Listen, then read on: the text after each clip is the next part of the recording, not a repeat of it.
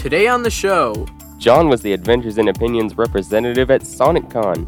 what's the best place to start listening to Adventures in Odyssey? All that and more, this time on Adventures in Opinions. So, you went to SonicCon. I did. How was your time there? It was really fun. I drove about 1,200 miles there and 1,200 miles home, but I think it was worth it. I got to listen to some master classes about writing, directing, and acting in audio dramas. I got to meet a bunch of cool people. Who all did you meet? Well, first I met Michael LaFavor of AIO Audio News. Yeah. And the And that AIO was Wiki fun. podcast. Of course. And then later that night, I met Katie Lee and Kimmy Robertson. And then I also met John Fornoff, who used to write for the show and now writes for various other audio dramas. I think he works on Lamplighter Theater. I've heard his name on there. He also works on The Extraordinary Adventures of G.A. Henty. Oh yeah, those are good too. And Jonathan Park. There's one called The Adventum he also works on. Yeah, I haven't heard the Adventum.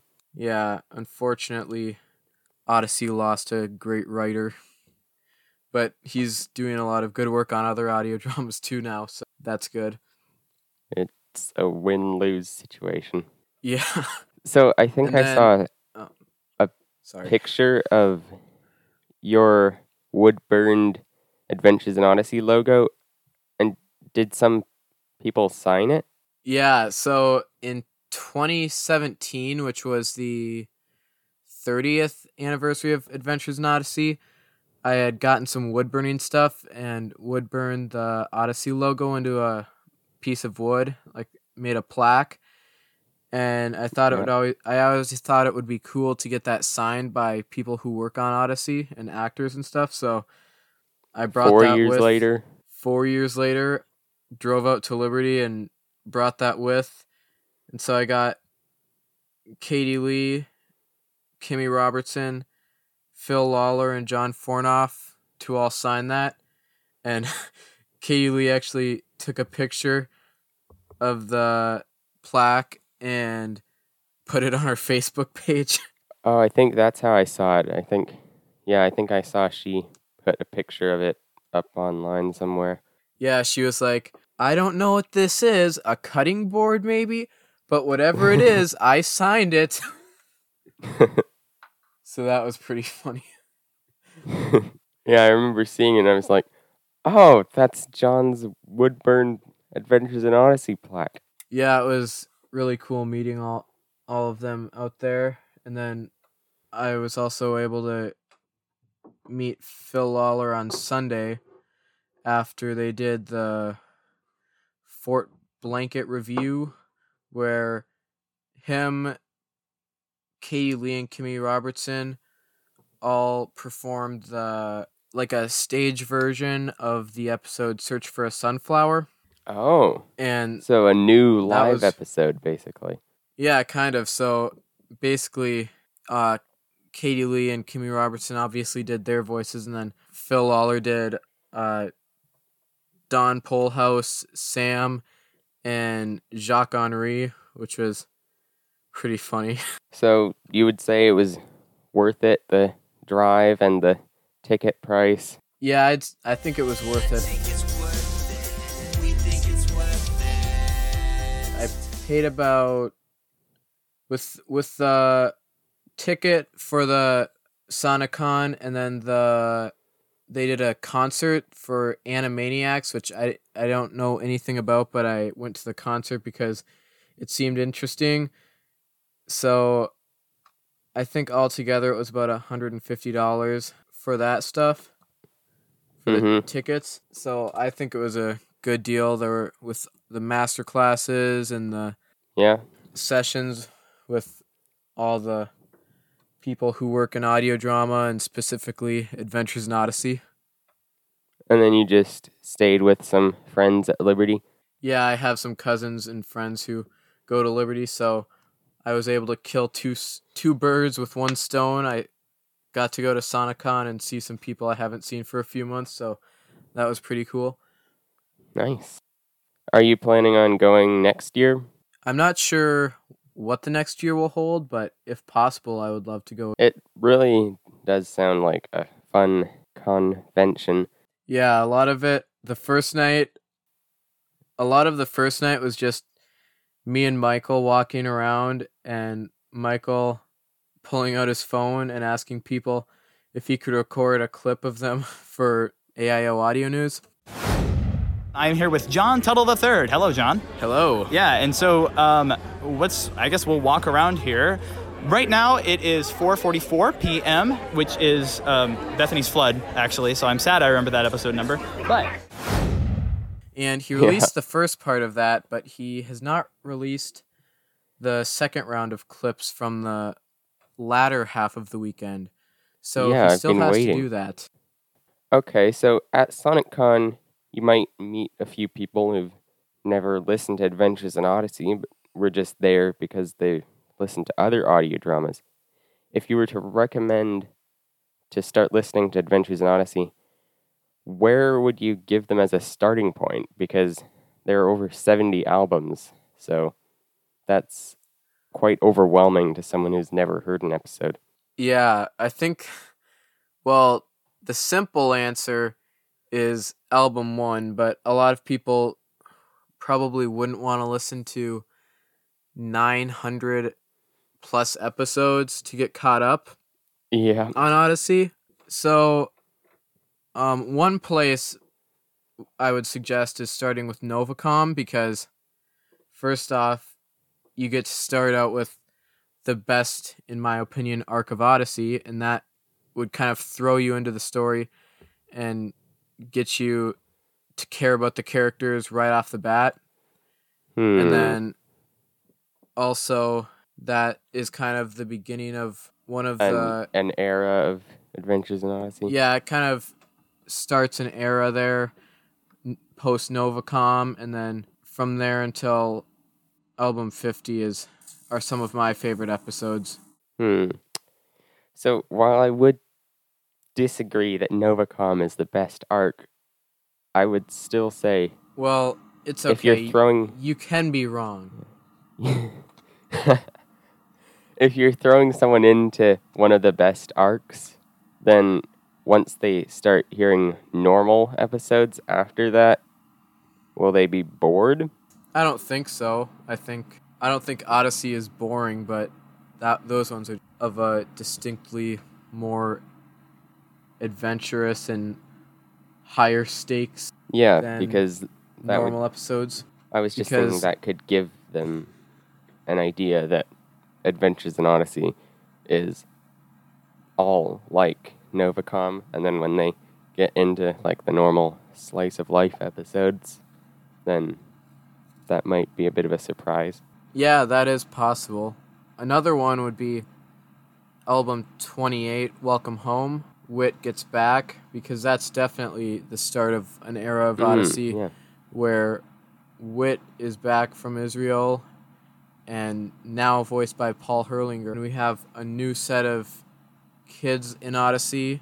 Yeah. That's another place that would be easy to start in. Well, relatively easy compared to just any random album. Yeah. So I would agree that album 1 is probably the ideal place to start, and then 51 is also a good spot because it's the latest sort of restart of the show.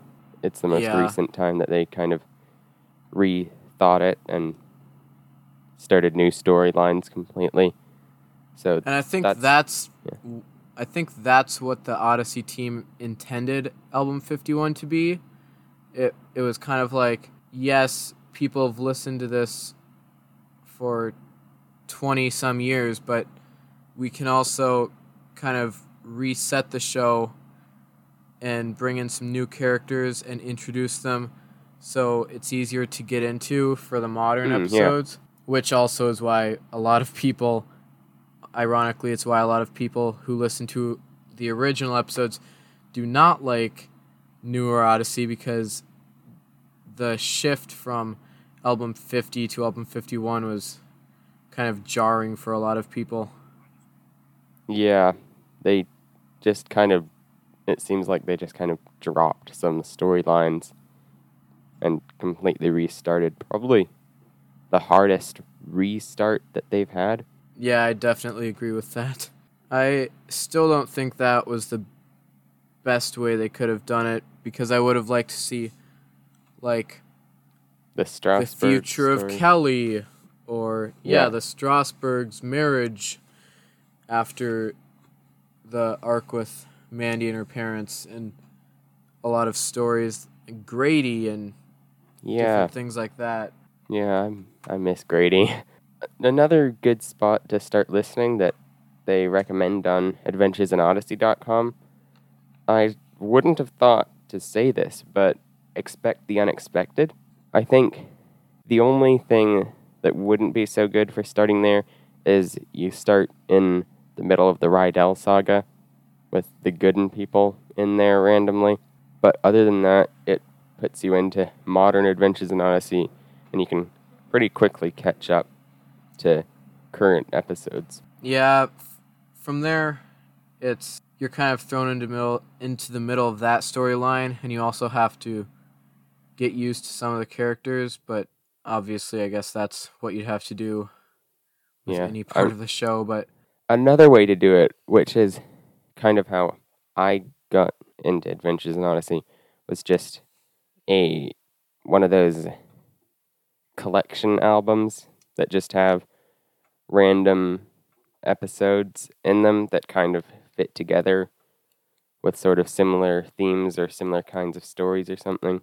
Then it gives you... those are good. Yeah, it gives you episodes from all the eras, and you get to know the different characters. But one problem with that is I remember not realizing that there were actual character arcs. I just thought random characters appeared in each episode, and then there were a few characters that remained the same, like Whit and Connie and Eugene. But other than that, everyone just came for a couple episodes and then left. Well, that's how the first couple albums were, with characters you see once and then never appear again. But but I was fortunately thinking like Grady was like that, and then Penny, when I heard on the official podcast they released Happy Hunting for free, and I heard that, and it was kind of a weird seeming episode to me. But anyway. If only Penny was only in one episode. Do you have any more closing thoughts about where to start listening or about SonicCon? I don't think so, other than come to SonicCon 2022 if you can. I'll try, but I don't think that'll happen. Send any thoughts, questions, snarks, conundrums, disagreements to questions@aioopinions.com.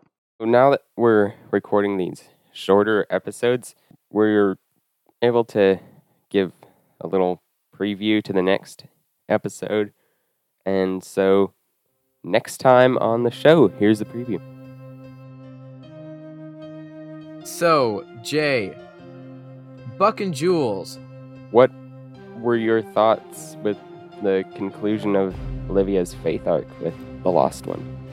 Worrying and getting super scared because Olivia's gonna go to hell or something. My prediction was right. Not the writers trying to downplay the weirdness of the episode. It doesn't seem like evil. It still seems like a weird, rebellious thing to do. Getting a bit dark for 8-year-olds there.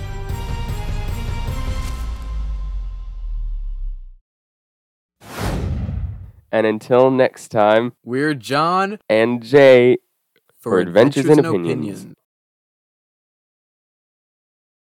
Come to SonicCon 2022 if you can.